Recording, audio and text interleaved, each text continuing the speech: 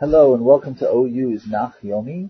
You can find this year posted at ouradio.org/Nach or on my website, ericlevy.com, under the recording section. Hi, this is Rabbi Eric Levy, and I am pleased to bring to you Chapter 13 of Sefer Iyov, Perek Yud Gimel. In Chapter 12, Iyov explained that it's obvious to anyone who has any kind of life experience that the wicked succeed in spite of, or perhaps because of, their wickedness. And since God is in control of all things, then He is in control of this injustice as well. Therefore, the wisdom of His friends that God always acts in ways that are just and that things always work out for the righteous in the end are patently untrue, or at least it goes against one's observable experience. So now he returns to castigate his friends for their false arguments. Hein kol ra'ata ini shama'a uzni vataven la. Behold, all of this, that is this litany of things which he described in the last chapter, the way the world works and the way that God brings down the mighty, all this my eye has seen, my ear has heard it and has understood it. Again, the idea is just look around you and see what your eyes and your ears tell you about how the world works. Now, Iyov focused on the power of God to bring down the mighty, and really none of that says that God is unjust. In fact, the fact that God brings down the leaders and the powerful is, as I mentioned, a quotation. Iyov directly quoted Psalm 107, which there is presented as a good thing, because by bringing down the princes and the leaders, it makes way for the lowly and the deserving to rise up and get their due. But Iyov sees the negative in it, since he sees that there's really no difference, which he stated before. Both the wicked and the non-wicked are treated the same. Keda'atchem yadati gam ani lo nofel anochi mikem. And now he returns to that idea of his equality vis-a-vis his friends. What you know, I know too. I don't come short of the mark, lo nofel anochi, when compared to you. As an aside, as you've no doubt noticed, by the way, I sometimes try for a literal translation, but sometimes my poetic abilities aren't strong enough to be able to translate the Hebrew or Aramaic words directly into English and do the book justice. So therefore I paraphrase and slang it up a bit in an attempt to convey the meaning. So please forgive me for taking liberties in trying to convey the sense of the text, sometimes with a certain amount of paraphrasing. Anyway, now getting back to the book, Iyov closes the point that he started with in the previous chapter, which is he is as smart and as knowledgeable as they are. But now he explains in what way he is different from them. Ulam ani el Shaddai adaber v'hocheach el echpatz. Notice a lot of the I, to contrast with they. However, I will speak to Shaddai, to God. It is a dispute with Him that I desire. Again, the word hocheach is in the legal sense, which is I want to sue God. I want to take God to court. And now that Iyov has returned to his definition of, that is now that he's kind of returned to the way he views everything that's been going on between him and God and him and his friend as essentially a court case, then in that framework of a court case, he accuses them of one of the worst sins, of a kind of a 10 Commandment level sin, which is dishonesty in a court. V'ulam atem toflei shaker rofei elil kulachem mi tein hacharesh tacharishun utehi lachem lechochma. But you are false healers, you are pseudo doctors. If you would only shut up. All right, that's a little bit of a slang, but it's the basic sense of hacharesh tacharishun. If you would only shut up, then maybe you would gain some wisdom. Remember, in chapter 11, Zophar accused Iyov of silencing people with his false words. Badecha matim yacharishun. There's that word yacharish. So Iyov is repeating the word yacharishun, but you should be tacharishun. That is, he's saying, halavai, I wish my words had shut you up, and that maybe you would come to learn something. Shimuna tochach. So listen now to my dispute and pay attention to the arguments from my lips. And I think Iyov really means two things here. In one sense, he means be quiet and listen to my legal tochacha, that is my court case against God. But the second thing I think he means is tochacha in a non-legal sense, which is a rebuke or a castigation against them, not against God, for their very poor showing as visitors. in their job of comforting. Hala'el tidabru avla velo tidabru remiyah. Will you speak falsely about God? Regarding Him, will you speak deceit? The specific falsehoods and deceit will be specified in the next verse. In verse 8, we'll see that it's specifically the falsehoods that one conveys in a courtroom drama. Hafanav tisaun im la'el terivun. Will you give him preference? Literally, will you raise his face? That it was, will you treat his presence higher than it deserves? Will you fight this case for God? This reference, hafanav tisaun, to carry one's face, is a direct reference to the biblical injunction that a judge cannot be prejudiced in favor of a friend or of a wealthy person or a powerful or famous person that comes into his court. The verse in Devarim chapter 16 warns us, or actually commands us, lo tatem mishpat, lo takir panim, lo tikach shochad. That is, a judge cannot corrupt the law, he shall not recognize a face, takir panim, and he shall not take bribes. That is, he cannot allow his justice to be anything else than completely objective.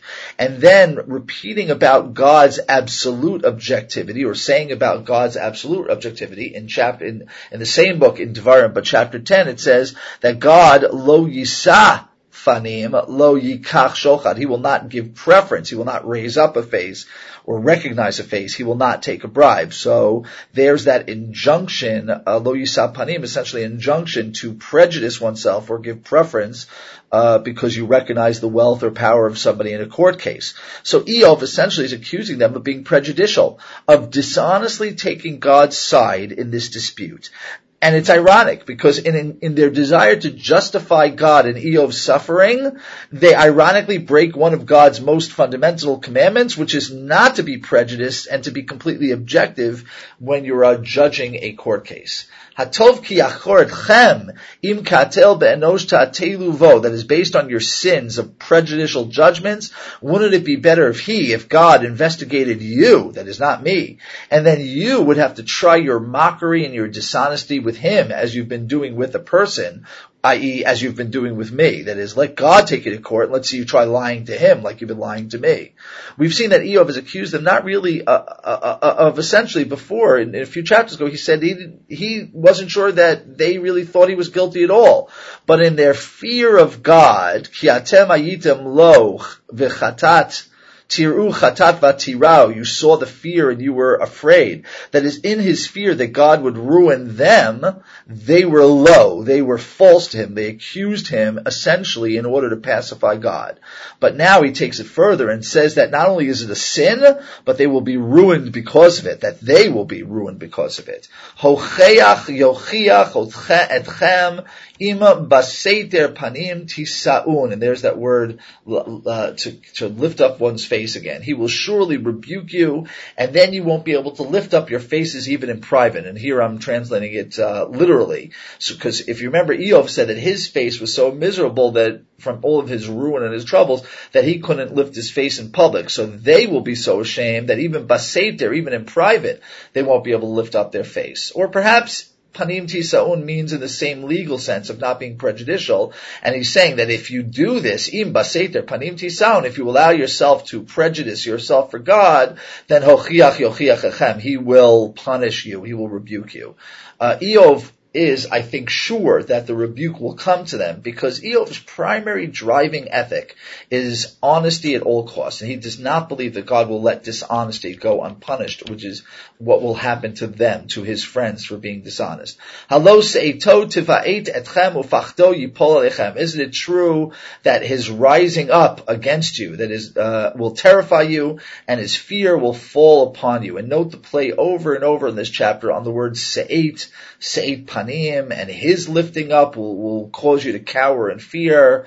Just an over and over this idea of se'et in all of its meanings, but getting back to that essential idea of one who acts prejudicially in court and corrupts a court system with lies and dishonesty, and therefore deserves the most severe kind of punishment. Zichronehem mishle efer legabe chomer gabe chem. It's a difficult pasuk. So Eov may be referring to zichronechem, meaning all of the things that they mentioned to him are mishle Efer. They were parables of ashes because they were using all of these parables and metaphors, and all of them were complete garbage. But what he actually may mean was that he may be meaning not zichronechem, which means the things that you told me, but your memories in the future. So try this for the translation. The memory of you will be no greater than parables about ashes. And mashal could also mean destruction. So it may mean that the memory of you will be like ashes that are left from a ruin. L'gabe chomer gabechem, you will be piled up like clay is piled up. So the second part of the verse really seems to be saying that the whole thing is talking about their future death and punishment, and that their graves will only be recognizable through telltale mounds of clay to mark its location. That is, no stone will mark their presence. Getting back to his earlier point, that they should really shut up. Hacharishu mimeni va'adabeira ani v'ya'avor alai mai. Again, notice the emphasis on ani. Let me do what I need to do because it is much more just than what you have been doing. So getting back to the verse, so stop talking at me and let me speak, and whatever will happen, v'ya'avor alai mai, whatever will happen will happen. And what he's saying is, I know I'm taking a risk. You think you have to tell me that I'm taking a risk in accusing God of injustice? But what could I do? I have to say what I believe is true. Alma esav esari v'shinai v'nafshi asim b'chapi. Why should I carry, and notice again the word esa, why should I carry my flesh between my teeth? What I need to do, that is rather, what I need to do is I will place my hand in my life, my soul, I will place myself in my hands. And I think the sense here, the images here, is how long am I going to chomp down on my skin, the way a person bites on their finger or on their hand in order to keep themselves from yelling out. Instead, he frees his hand from his mouth and he takes his life into his hands, since he knows that by opening his mouth against God, he risks life. He knows that the safer course is to bite down hard, bite the bullet, so to speak, and bite down on his finger and not cry out against God. But based on his nature, he feels compelled to say what he feels, say what he believes is true. Hein yiktaleni lo ayachel. Even if he kills me, lo ayachel, ach derachai al el panav ochiach. And this is a very tricky verse. First of all, because it's not clear whether the word is lo, lamed aleph, which means no or don't, or lo, which means I won't yachel. I'm not going to translate that word yachel yet.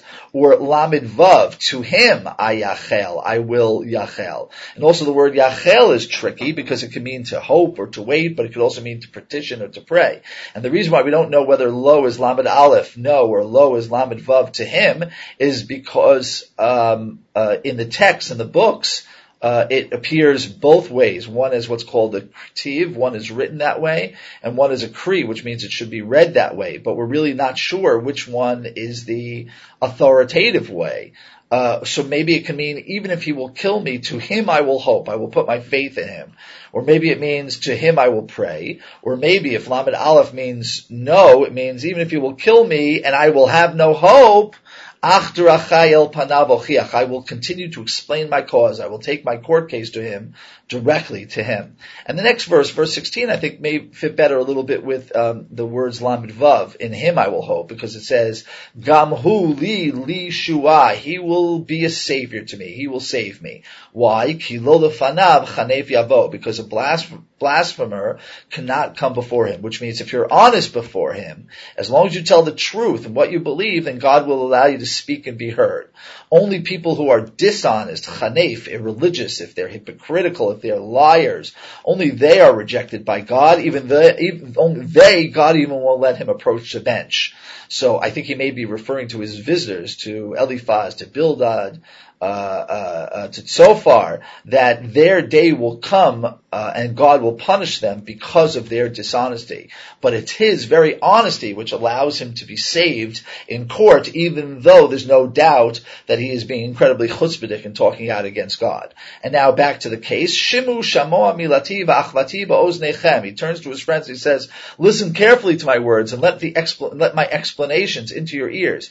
Hinei na arachti mishpat yadati ki ani etzda'ati kiatzlach. I see now that I have presented my case, and I know that I will be justified. I know that I will win this case. Mi hu yarivi madi kiata charish ve'egva. Who will fight with me? That is, who will hear my case? And if I don't get my case heard now, kiata charish ve'egva, I will fall silent and die. And it's a demand. It's a chutzpah command. And it's saying, I think that God, I am saying, God must take up my case and hear what I'm trying to say. And now that he's challenged God to take up his case, he turns away from his friends and he speaks directly to God in the second person. Ach shtayim al ta'asi madi az mipanecha lo esater. But first he has two conditions, preconditions for the case. Don't do two things to me and I'll be able to not hide from your presence. Kapecha me'alai harchak. One, distance your hand from me, and two, don't terrify me with your fear, with your palpable presence, with the fear that you're sending my way. As Eov said previously, how can someone make a case for himself? How can someone stand up and make a case for himself when you know that you're quaking in fear and trembling in pain from the punishments that you're currently going through? So Eov is asking that God should let up a little bit for this court case physically. He should let up in order for Eov to be able to get a fair shot in court. So either you call out and I'll respond, or I'll speak and you respond to me. Eov is happy to be playing either the white pieces or the black pieces in this legal chess match, as long as both sides, him and God, are there playing together. Kamal li avonot v'chataot pish'i v'chatati hodieni. So Eov decides to play white, and he opens up the case, and he challenges God. How many iniquities and sins do I have? Let me know what my transgressions and my sins are. Which is the same question in a sense that he asked his friends. But in their case, they asserted that he was a sinner, so he said, prove it. But God hasn't spoken at all. But what God has done is he's brought ruination, he's punished Job, or at least done things which seem like a punishment. So if it's due to his sins, then Eov is saying correctly so that if this is a court case, you need to document the sins, the crime, at the very outset before you can move on to the punishments. Lama fanecha tastir vatachsheveni leoyev lach. Why do you hide your face and treat me like your enemy? And I think that there are three very interesting points being made here in this very short verse, the verse 24. One, I am not your enemy. I am a loyal servant. I'm a believer. So why do you treat me as if I was your enemy? Second, I think Eov is frustrated. As we'll see towards the end of the book, one of his frustrations is an essential frustration that all mankind has. We as well. God is all but invisible, undetectable in a physical, palpable sense. We can only detect him through world events or through prophecy if we're lucky enough to get it.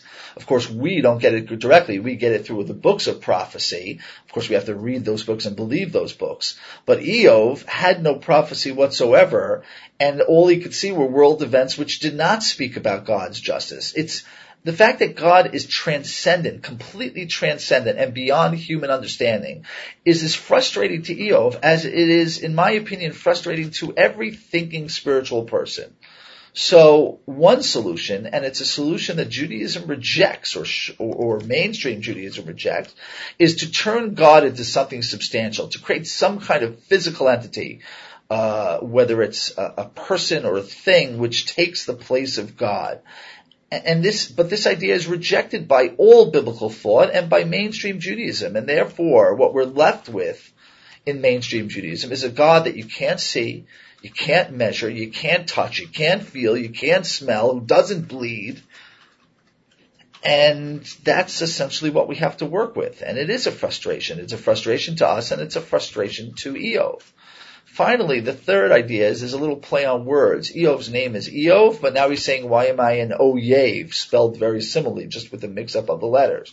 And what he may be saying is, just like sometimes people are defined by their names, why are you defining me as an Oyev rather than an Eov? Meaning, why is my fate from birth seem to be that I must suffer?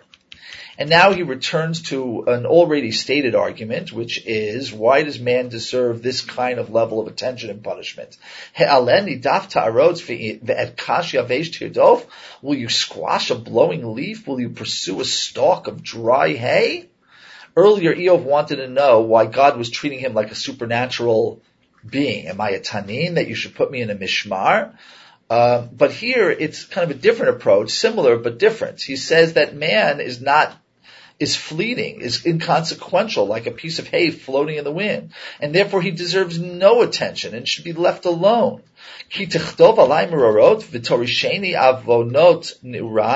That you should write bitter judgments, or maybe a judgment that I rebelled, write these judgments against me, and that you should make me inherit, torisheni, which means to pay for, avonot ni'urai, the iniquities of my youth. Now, I'm not sure exactly what Eov means here. Does he mean that when he speaks about the sins of his youth, does he mean the sins that one does before one realizes that they're bad, either because one is lack of aware because of a very young age of being a child, or maybe one is aware because one hasn't been educated yet that something is right or wrong, and therefore one can't be held responsible for it? Or maybe Eov means that he may have sinned in the past, but since he atoned for them, they should no longer be on the block. They shouldn't be on the table. So it's not clear to me exactly what he means, but let's continue on with the next verse. In any event, that if God does pay attention to these sins, vatasem basad raglai v'tishmor kol orchotai al shoshei raglai titchaka.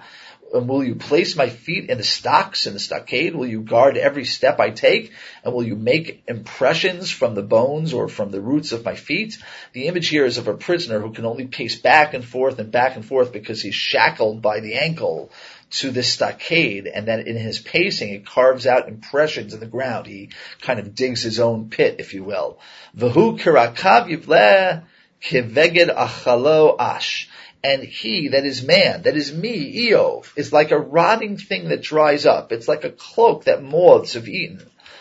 And perhaps what the metaphor that Eov is trying to present here with the picture of the rotted shirt and the rotted wood or the shirts being eaten by moths, maybe the metaphor is not so much that man is so insignificant that God should not care to punish him, but that in man's insignificance that his very action should not be considered punishable, any more than the sin of a moth-eating shirt for being eaten, or for the moth that eats it. It's such an insignificant thing.